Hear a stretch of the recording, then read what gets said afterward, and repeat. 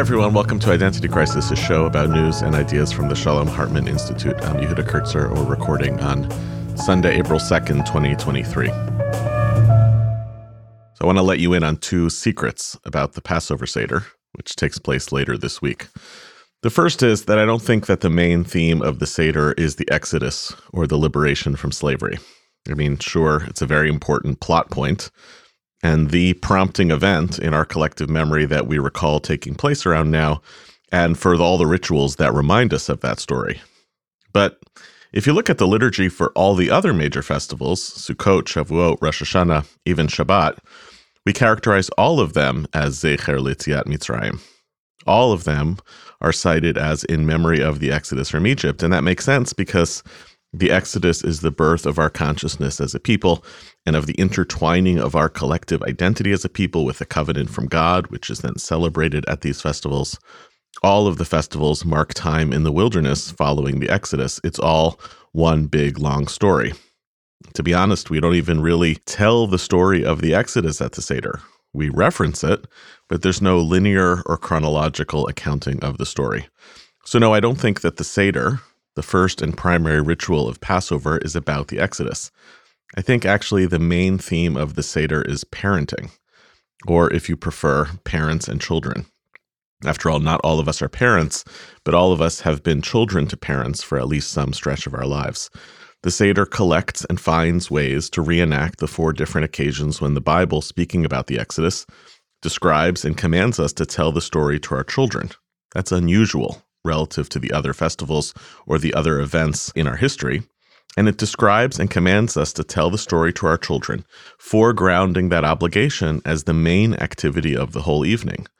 The industry of toys and games for the Seder, like Little Frogs for the Plagues, a whole month of Jewish education so that kids can impress their grandparents by knowing the words of the songs, all that stuff is not a sideshow.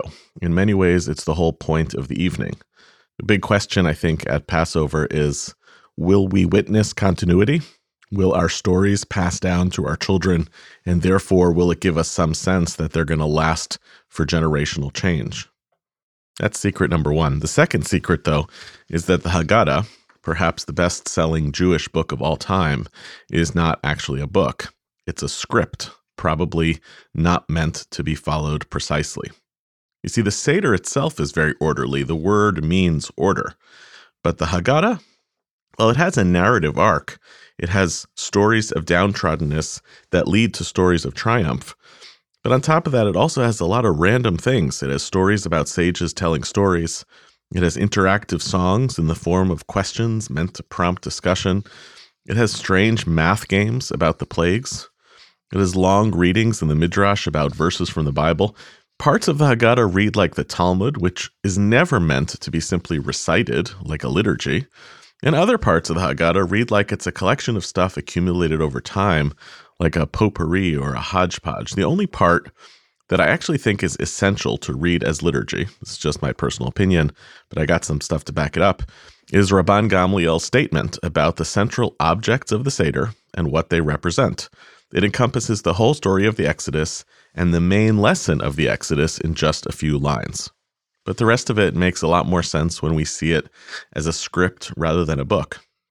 It's not that long, after all. Most of our printed editions make the Haggadah seem long because they have long explanations and commentaries throughout, because they have extended introductions about Passover and preparations and supplemental text in the end. But most of it is just really a guide on how to stage a theatrical experience. Like, wash your hands now, eat this, sing that. I think we're, to borrow a phrase of the day, I think we're meant to follow the Haggadah seriously, but not literally, and then to see what happens as a result. What indeed could happen in our households if we saw the Seder as a holiday of parents and children, of growing up, growing wise, and handing things over, and saw the Haggadah as a script for that performance? I think about this a lot in the several weeks before Pesach as the preparations begin in our house. We stop buying the kinds of foods that we won't eat over Passover, and we start instead eating down the pantry. We make arrangements for who's going to sleep where as we constantly rearrange the refrigerator to make room. I feel acutely aware when we do all these things that my kids are watching.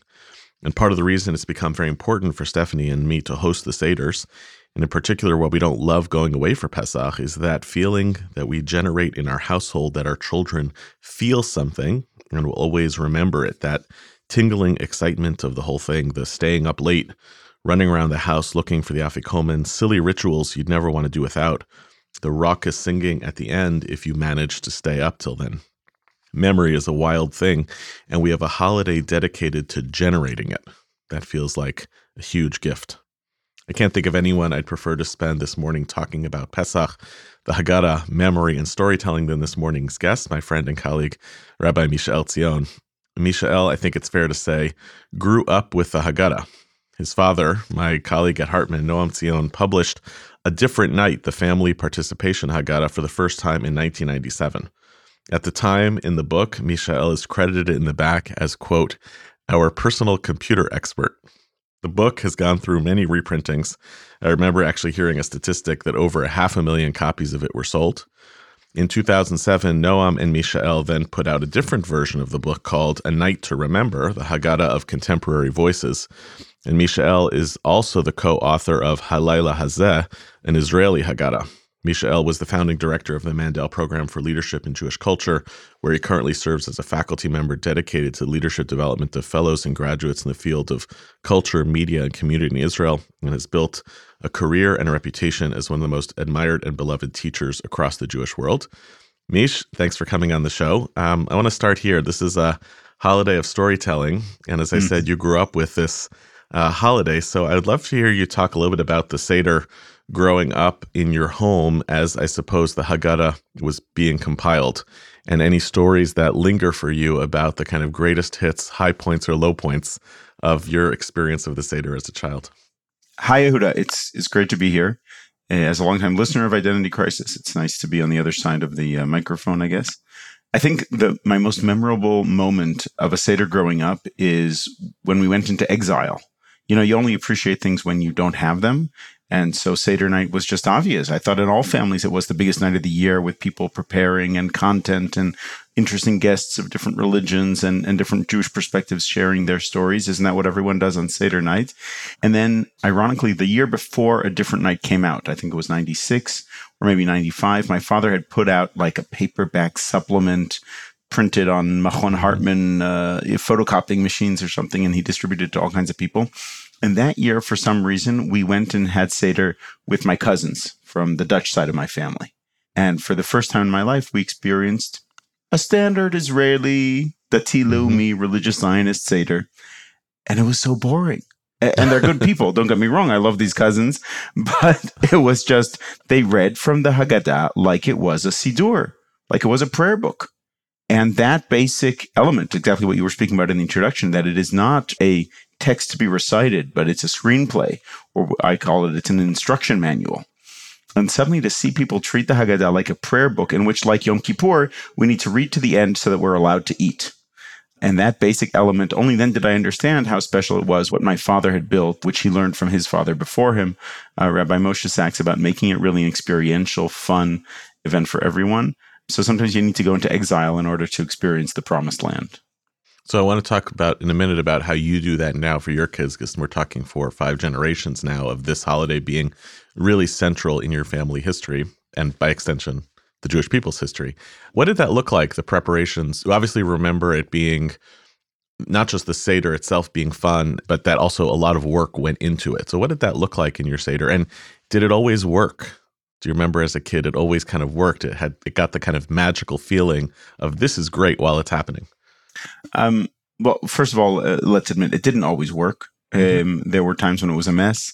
There were times when it was boring. There were times when the guests weren't the right kind of guests, or the tension between my parents as hosts of the Seder wasn't cute, but sort of overflowed into other places, as happens in all families. So chas v'shalom, if we should imagine that other people's Seders are perfect, even people who write Haggadot have crummy Seders.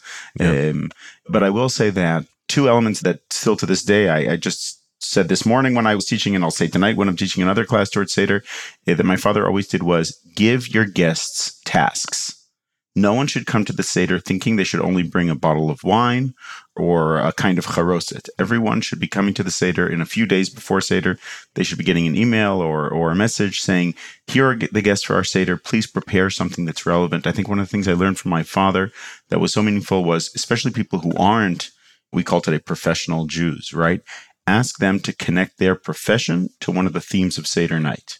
So if someone is a teacher, then they should talk about what it means to teach the next generation a story. And, in this day and age with TikTok and the sense of the technological gap we have between parents and children, asking teachers to talk about that gap, I think, is really interesting on Seder night, right? Or if someone is a therapist, what a great opportunity to talk about the four children and to talk about how parents and children misunderstand each other. Or if someone is a tax lawyer, then talk about how does that play out? And people come up with the most inspiring and surprising connections.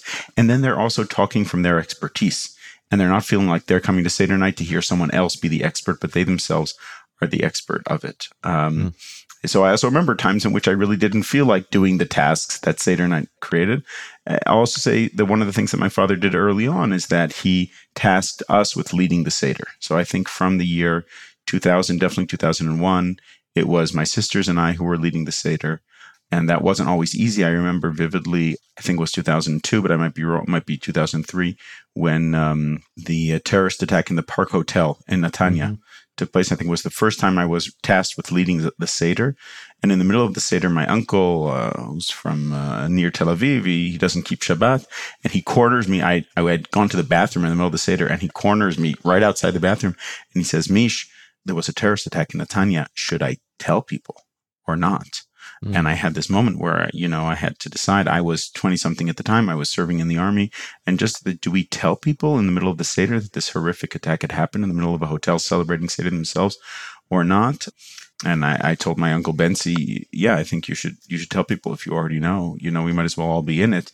But just wait until we get to a certain point. I forget which point it was. But even that sense of responsibility from an early age, that even the Passover expert like my father had asked us, the next generation, to be the ones who are holding the space, I think that was very effective as a young person.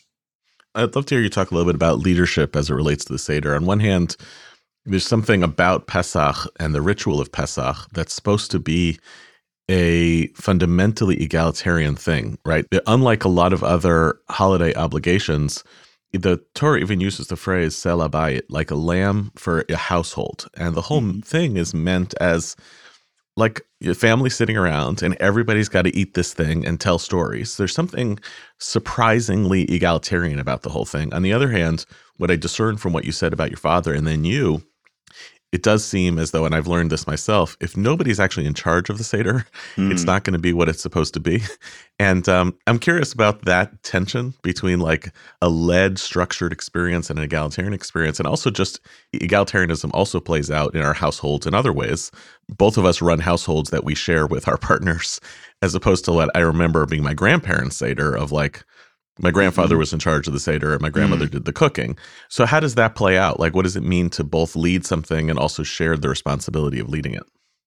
Well, I think you point out a few important things here. Shai Zarchi, who also teaches at the Harman Institute in the Israeli Rabbinical Beit Midrash, points out that when Seder comes around and we've lost the patriarch, the grandfather, or the matriarch who maybe led the Seder, we're incredibly sad. I think around COVID, a lot of people felt this when suddenly they realized they have to lead the Seder. They can't count on their uncle or their father or the grandfather to lead it. And as you say, suddenly leadership fell to the nuclear family. And Shai says, we miss the Seder the way our grandfather led it, and we won't be able to recreate it the way Zaidi did it. But at the same time, we also feel a sense of freedom that we can lead it ourselves. We can do it differently. And that in fact, is like the moment that the Passover Seder is trying to capture, right? How do I pass on what happened in the past that I recall so vividly, and how do I make it relevant for the next generation? I think a lot of this falls on the rabbinic decision that I'm most thankful for, that Rabban Gamliel, Rabbi Akiva, Rabbi Tarfon, they made the decision that Seder night happens at home. And it's actually quite counterintuitive. I mean, if you think about Passover night and Yom Kippur were two holidays where the temple was at the center. And during the time of the temple, you didn't do Passover at home. Passover you did in Jerusalem. And so it made a lot of sense that after the temple was destroyed, that Passover would take place in the same way that Yom Kippur takes place. The shul, the synagogue, replaces the Beit HaKnesset, replaces the Beit HaMikdash. Thank God we don't do Seder night in synagogues. And that's not, I know some people do communal Seders at synagogues or at Hillel's, and that's great as a backup. But initially, the rabbis decided that Seder night has to revert from the Beit HaMikdash, as you say, to the Beit, Sela Beit, which is what we did during the Exodus itself. We weren't all congregated in the Goshen JCC, right? Mm-hmm. We were all in our own homes, kind of nervous, pretty afraid, and meeting up with our nuclear families with all the complexity that probably required then and requires today. And what that does is it makes the parents the leaders. I always say this on Seder night. There's no rabbi. There's no expert outside the family. There's no school principal, Hillel director, pundits on TV, or any one of the other people we expect to lead us out of Egypt for us, but it's really up to every family to do it. I've been encouraging people this year to retell their stories about COVID Seders, because now that we can safely recreate our extended family Seders, I don't want us to lose what we learned from those nuclear family Seders that were not simple in all kinds of situations. And single people definitely had a harder time. But for those who had that experience of suddenly a nuclear family where for the first time they had to lead the Seder, I think that was a very powerful moment. And it's a moment of leadership, as you said.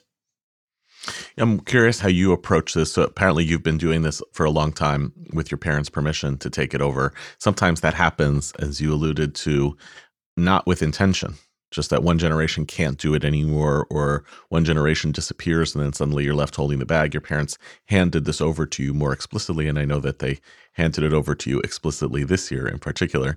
What do you feel that you bring when you do this Seder, and how you think about your kids that is consciously or explicitly different from the Seder as you experienced it or you inherited it?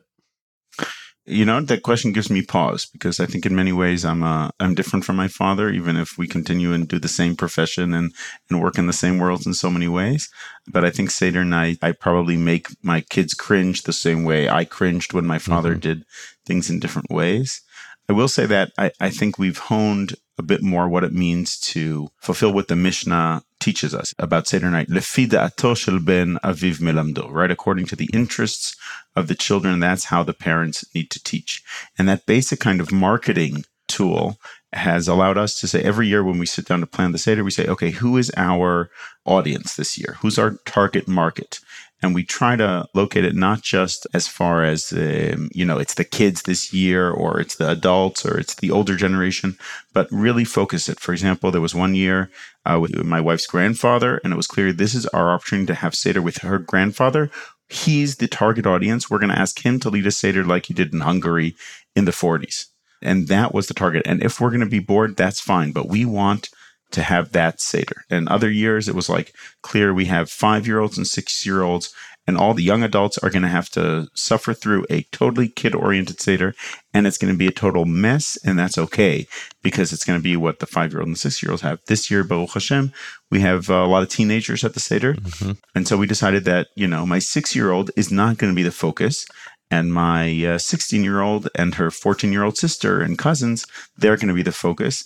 And we're going to try and make it as much of a teenage-oriented element, which, by the way, means that they're also expected to organize and do some of the work and host. And the girl, they don't know this yet. We're recording this on Sunday, so we only have a few more hours to tell them that they're in charge. But that's definitely the focus. I will say one more thing, which is I think that when my father created a different night in 1997, I was in high school. And a few years later, when I was in the army, I started working on an Israeli version together with him, which you mentioned before, Halayla Hazeh Haggadah Israelit. And one of the big differences that we created in the Israeli Haggadah is a lot more focus on the traditions of Edot HaMizrach, which in America are 10% of American Jews, but in Israel are 50% of Israeli Jews.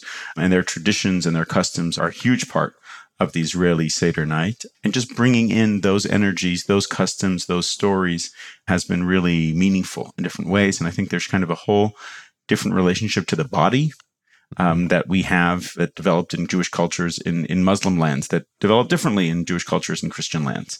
And so we try to bring that in many ways as well to the Seder night.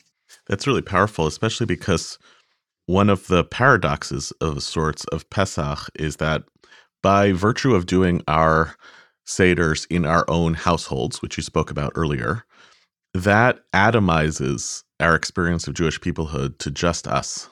It's just us. It has the risk of detaching us from the notion of collectivity.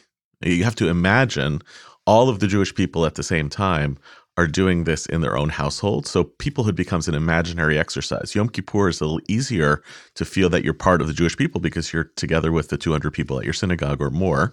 But we have a structure that kind of pulls us away from that. And when it comes to Seder, because the Jewish people are so different in our customs, our practices, what we eat and don't eat, how we sing, what we sing, etc., it can give us the illusion that the Jewish people is a kind of mirror image of ourselves, that we are a microcosm of the Jewish people. And so what you're kind of inviting or suggesting is that part of our internal domestic Seder is to create something exotic that actually helps us feel or approximate what the Jewish people actually are. Right. I mean, I think that in some ways, like the family on Seder night is metonymic to the Jewish people, right? In the way that a shul is metonymic to the Jewish people in other times. I think that the lesson here is, I'm a little aware of the word exotic because of the way that could be heard in a kind of an orientalistic or paternalistic way, right? Not to get too theoretical here, but not so much exotic as much as to take responsibility for the diversity of the Jewish people in my own family. Instead of saying, oh, this is my minhag, which becomes very, very parochial, right? I want to continue the way my the Dutch kiddush, which sounds horrible, but it's a pleasure to do it, right? Because my mother is Dutch and I want to remember what that sounds, or the Hungarian tune of my wife's grandfather on one hand. On the other hand, I want my children to feel like the traditions of the entire Jewish people have a presence around their table. So just one easy way to do this, which brings in exotic tastes at least, right, is we encourage people in our Haggadot to do many recipes of charoset. Right. So it's not just my charoset, although there is the charoset that my bubby made with the kedem grape juice and the raisins. But there's also the walnuts and the date honey from Iraq. And there's the recipe from Gibraltar and the recipe from Tunisia and so on. And suddenly, really, our table becomes really metonymic of the diversity of the Jewish people in different ways. So I love that. Yeah, we do a Hawaiian charoset, which was an object of our own invention, which has mango, passion fruit wine, coconut, and macadamia nuts. It's excellent. Amazing. The ancient Jewish community of Hawaii. Exactly. I'll tell you, this is actually a little bit hard in our house because I come from an Ashkenazi family and Stephanie comes from a Sephardi family. And the choice of where and with whom we keep Pesach comes with very significant choices, not just about, well, we sing like this or we do like that, but even like what's legitimate to eat. I have members of my family who will really not feel comfortable around the table if we eat kitniot, if we eat legumes, which in Stephanie's family, that's the foods of Pesach. And it's easy to create this dynamic of, well, it's okay, you just don't have to eat that. But instead of saying, presence of it, right. Right. But the problem is that it becomes like a lowest common denominator. If none of us eat it, then everybody can still be keeping Passover. But you actually lose what for many Sephardic Jews is the taste of Passover, which includes foods of legumes. So it's not just, well, I'm just accommodating everybody. It actually is very hard for the Jewish people in all its diversity to really be inside the same families and inside the same communities. And that's where I feel like this push and pull between here's our family and our traditions versus trying to kind of be comfortable with everybody around the table. And I'm sure that you had in your household over many years people who came from wildly different backgrounds.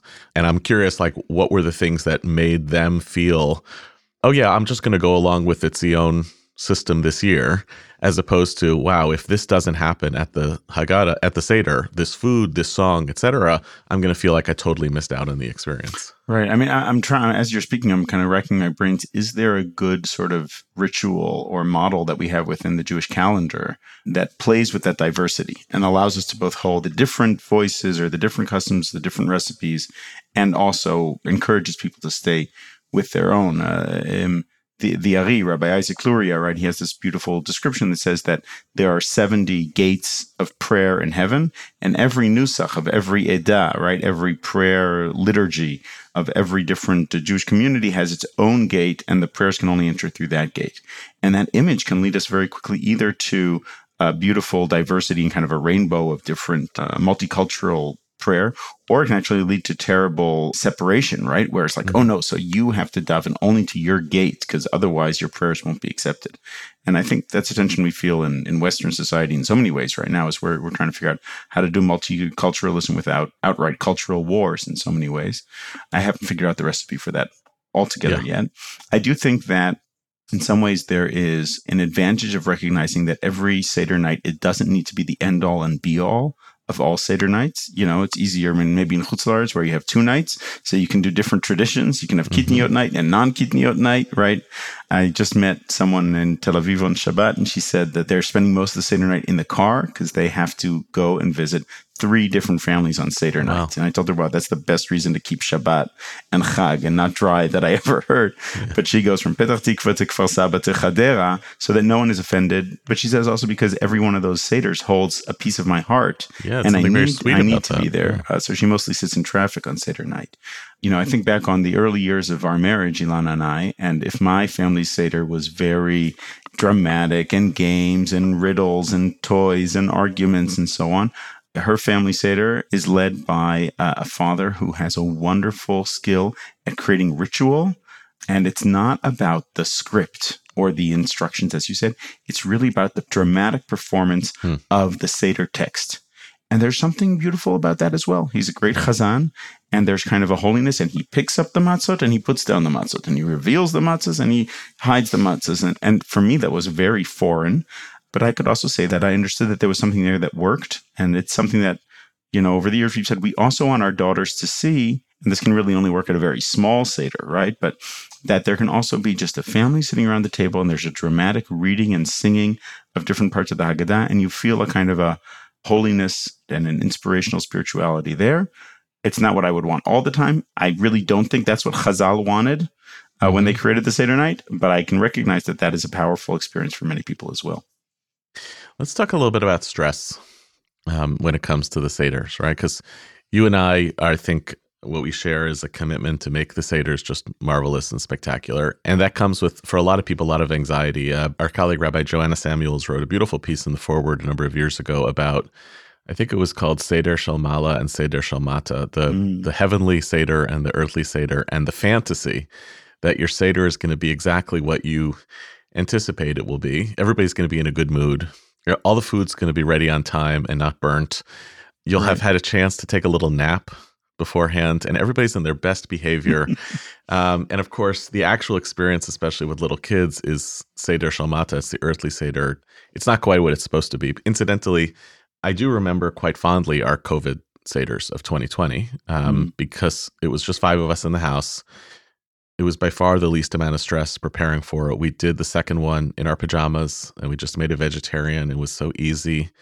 And for what it's worth, in our house, Stephanie takes Purim, and I take Pesach. And part of that is because she remembers Pesach being so stressful as a child that she just doesn't want it. She won't feel liberated. So I don't feel that same way. But I got the to-do list you wouldn't imagine. How do we help ourselves and others to both want this evening to be impeccably prepared in a whole bunch of ways, and for the stress of the whole thing, not to basically ruin it? How do we enable ourselves and our people to feel that it can be thrilling and exciting without all of that anxiety of either what's going to go wrong or the inevitability that it's never going to be quite what you think it's going to be? As you're speaking, I'm going through all kinds of levels of anxiety about things I haven't yet been anxious about, right? And in some ways, who in my family is anxious about things because I'm not anxious about them. Exactly. I mean, I think on a very practical level, and this is true in all ritual, but especially on Seder night, that the staging ground is as important as the center stage. So what happens around the table and planning what happens around the table, it will only be successful if you also sort of have your kitchen in place and the people to hold the different pieces to make sure that it isn't just falling to the same 1 or 2 or 3 people in the kitchen, but there's a rotation or different roles and so on.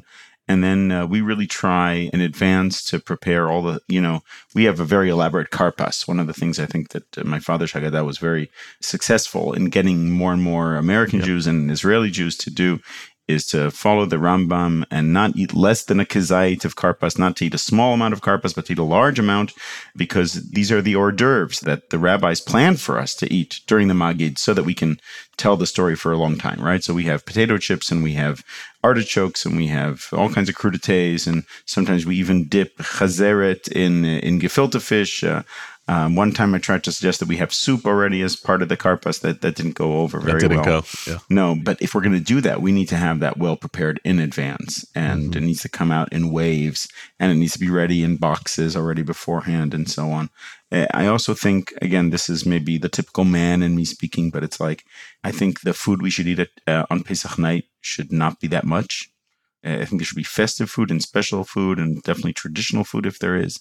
But if you have a really great Seder, by the time people get to Shulchan Orech, to the part where people are eating, they're not going to be that hungry because it's going to be late. It's going to be 10:30, and that's okay. So instead of being disappointed, and I've had years where I made this beautiful leg of lamb, and by the time we got to Shulchan Orech, it was dry, and I wasn't hungry, and no one else was hungry, and I was really disappointed. So I started saving the leg of lamb for Shvi Shel Pesach. And so I think that there's an element there of the staging ground. And maybe also to say, I have a 5-minute rule. This is about tefillah and about Shabbat tables, and maybe it works for a Passover table.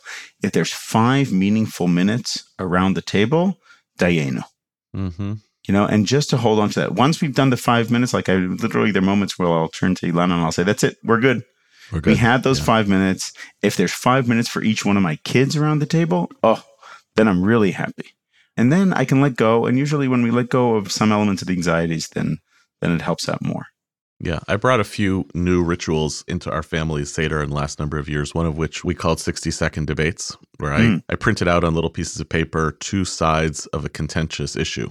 Hang on, I'm writing this down because this is liberation or slavery or freedom, whatever. Sometimes some of them were very political, like the year about defund the police, like a great example of how societies actually debate these kinds of questions through the frame of public policy. Printed out 2 slips of paper, put them in a hat, and then people had to take one side or another. They couldn't pick their side beforehand.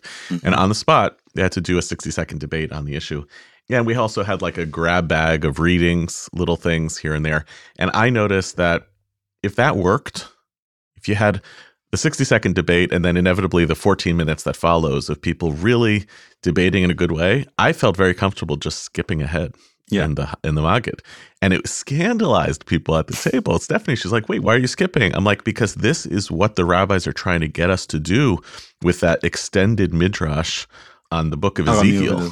Right? It's like this extended midrash and nobody knows what it is and everybody's just reading it to read it. And you've actually done what it intended to do. But anyway, it leads me to a different question, which is there's also another kind of risk around innovation in the Seder is that people feel like their sacred cow got left behind. So, we do also a fancy karpas, French fries and artichokes, etc. My dad's very comfortable with it because one of the things we also do is I now argue that the best approximation of the mortar of charoset is chopped liver. So we have a pyramid of chopped liver, and my dad is very comfortable with any innovation that results in him eating chopped liver. Chopped liver. My mom, however, needs the boiled potato in salt water. Doesn't matter how elaborate the karpas is. And I think there's something very serious about that. Like if I don't have that, I didn't get the karpas. So I'm wondering how you navigate, like you want the Seder to be different every year, but I'm sure you or your loved ones have the thing that like, if that doesn't happen, we never actually achieve the Seder. Right. I mean, I think in general, I always advise people not to change more than 10, maybe 20% of their Seder from year to year, especially if most of the family isn't on board. And that's really important, right? We talked about know who your audience is. Lefi da'ato shel ben aviv melamdo. You can choose who your target audience is, but you can't ignore the rest of the people around the table. You need to prepare them for what's going to happen. I will also say that I think that one of the things that really helped me prepare for Seder is to understand that the Maggid, which is this very long chunk of readings that we have, that it can be parsed into different age groups. That the beginning of the Maggid is really very effective for young kids.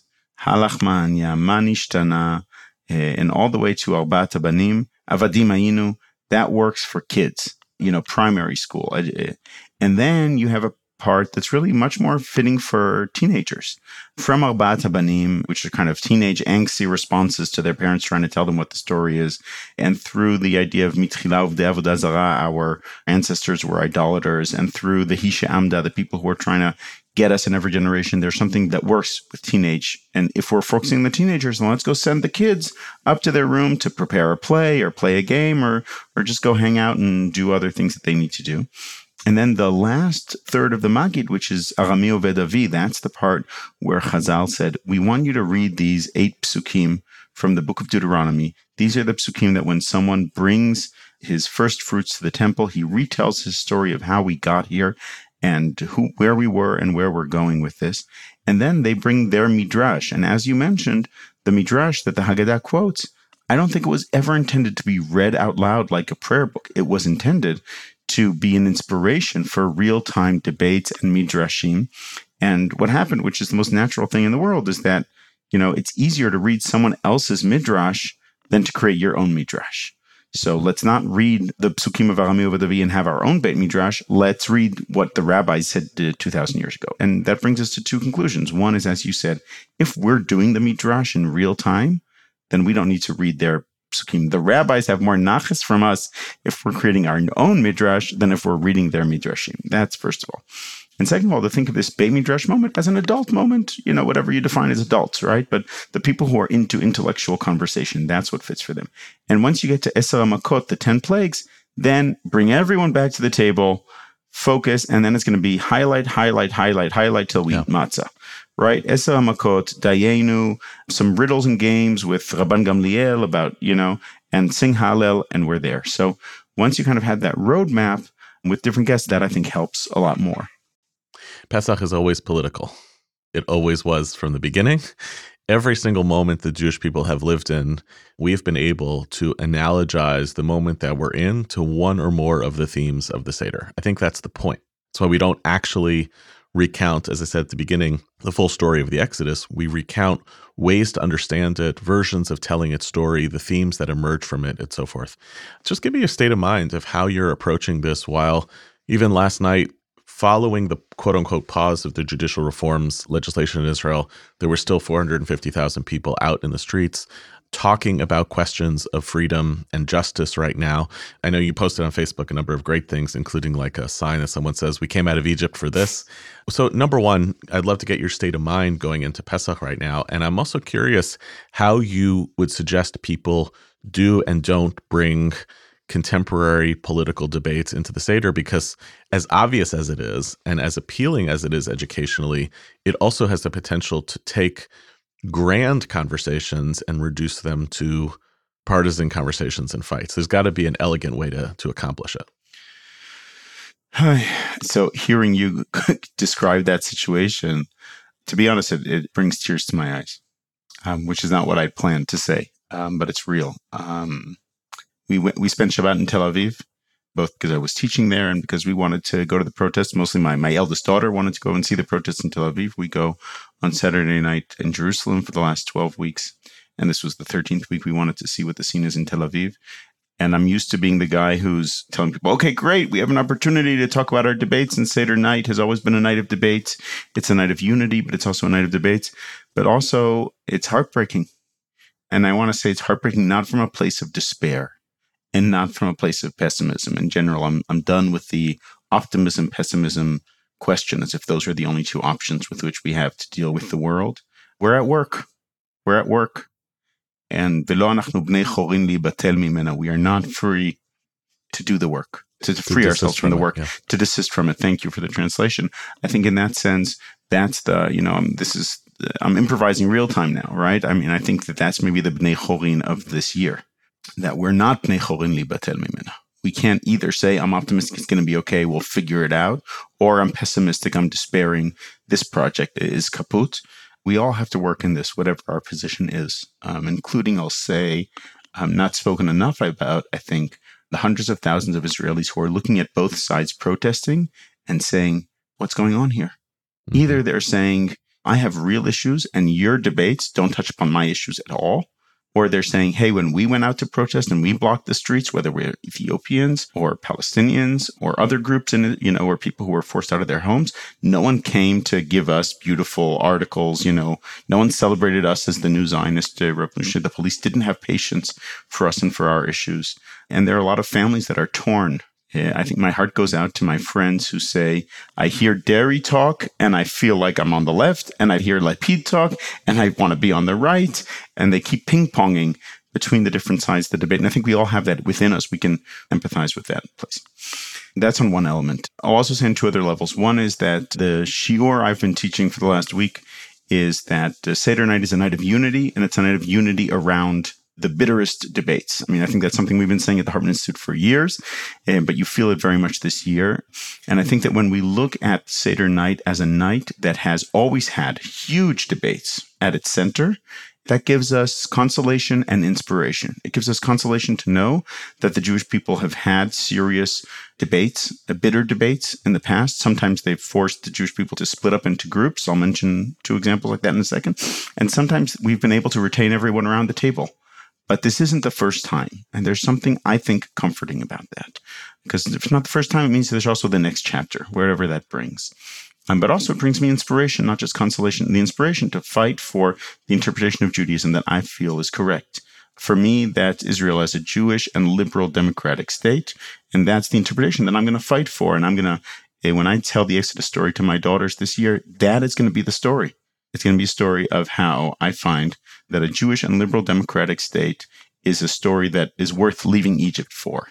And it's worth ingathering exiles for, even if mistakes are made along the way. That's the inspiration and the consolation. I'll just mention 2 things which might be a little, for Haggadah geeks, right? But the first Haggadah ever written from beginning to end was written at the request of the Barcelona community around the year 850. They wrote a letter to Amram Gaon, right? And they say, hey, we're here in Barcelona. We're a new community, new Jewish community, just starting. And we don't all remember the prayers so well. We keep arguing about them, and we don't remember what to say on Passover. Can you just, les Seder for us? Can you organize for us what the prayers are? And so he writes the prayers, and he writes the Haggadah Shel Pesach, and he calls it Seder Rav Amram Gaon, the way he organized it. And that Seder is our Sidur. That's why we call Sidurim to this day. And he opens his Haggadah with a quote of his teacher, Rav Neturnai Gaon, saying, if you ever go to someone's house and they're reading an alternative nusach of the Haggadah, and he explains what that nusach is, those are Karaites. We need to expel them. You need to leave. You can't have Seder with those people. And part of what's fascinating about that example is that Rav Neturnai is wrong. Professor Shmuel and Zev Safai showed that he's pushing back against a Haggadah that was not a Karaite Haggadah at all. It was actually the Eretz Yisrael tradition. I warned this is for Haggadah geeks, right? But what actually we understand from that is sometimes in the heat of the debate sort of overflows, and suddenly you're pushing back against the text that is a totally innocuous text because you're so bitterly debating each other. So in this moment, I look at Rav Amram Gaon quoting that text at the opening of his Haggadah and saying, on one hand, here's a disclaimer to us saying, sometimes there are Jewish interpretations that are so against the grain, we need to actually get up on our hind legs and say, Ad Kan, we can't celebrate Seder together. There might be moments like that, and this might be a moment like that. For some people, for some communities, or we might get to moments like that if we're not careful. And at the same time, we also have to be aware that sometimes when we're so quick to push other opinions out, we might end up pushing an opinion that actually we can live with and actually might be quite legitimate. It just might be different from us, but not illegitimate. And how do I know? That's where the work is. I mean, it might be even heavier than that, Mish. It might be that we're left ultimately with a choice between reading the Haggadah one of 2 ways, and they're not really compatible. One way of reading the Haggadah is that it is a prompt for a liberation theology. And liberation theologies which are oftentimes rooted in a very clear articulation of a vision of the world and a vision for justice, and the gap between the one that we have now and the one later that requires all of us to kind of paraphrase Walter at the end of Exodus and Revolution, link arms together and walk together through the wilderness to the promised land, versus the pedagogy of the rabbinic Haggadah, in which debate, machloket, is paramount, and in which the rabbinic imagination, which pushes against the notion of absolute justice and says justice has to live in some compatible way with peace, right? You have to find a way to live in community with others. And it's hard not to read 5 rabbis sitting around in Bnei Brak until the morning, debating, arguing, fiercely arguing, as maybe something of a refusal to countenance the story of all we're supposed to do is kind of either suppress our differences, kick out the dissenters, and march together towards the promised land. That feels like a very heavy choice that we oftentimes are making, sometimes implicitly and maybe even this year explicitly, with how we choose to narrate the Haggadah. So parse that a little differently. It's fun to play this game in different ways, right? I think the debate is really between, right, what our friend Ruth Calderon talks about, biblical Judaism and rabbinic Judaism or Talmudic Judaism. And I think that the Walzer version of Exodus as revolution, which I find inspiring and meaningful and very contemporary in so many ways, is a biblical way of thinking about the world, right? And when I mean biblical, we talk about how the Tanakh is full of sort of these strong impressionistic pictures. It's a painting in bright pastel colors with wars and battles and prophets who know the truth and know what God is saying to them. And that's the way the resolution is. And the Talmud, it's bourgeois, it's small town, it's small solutions, local psharot, local compromises. It's in watercolors.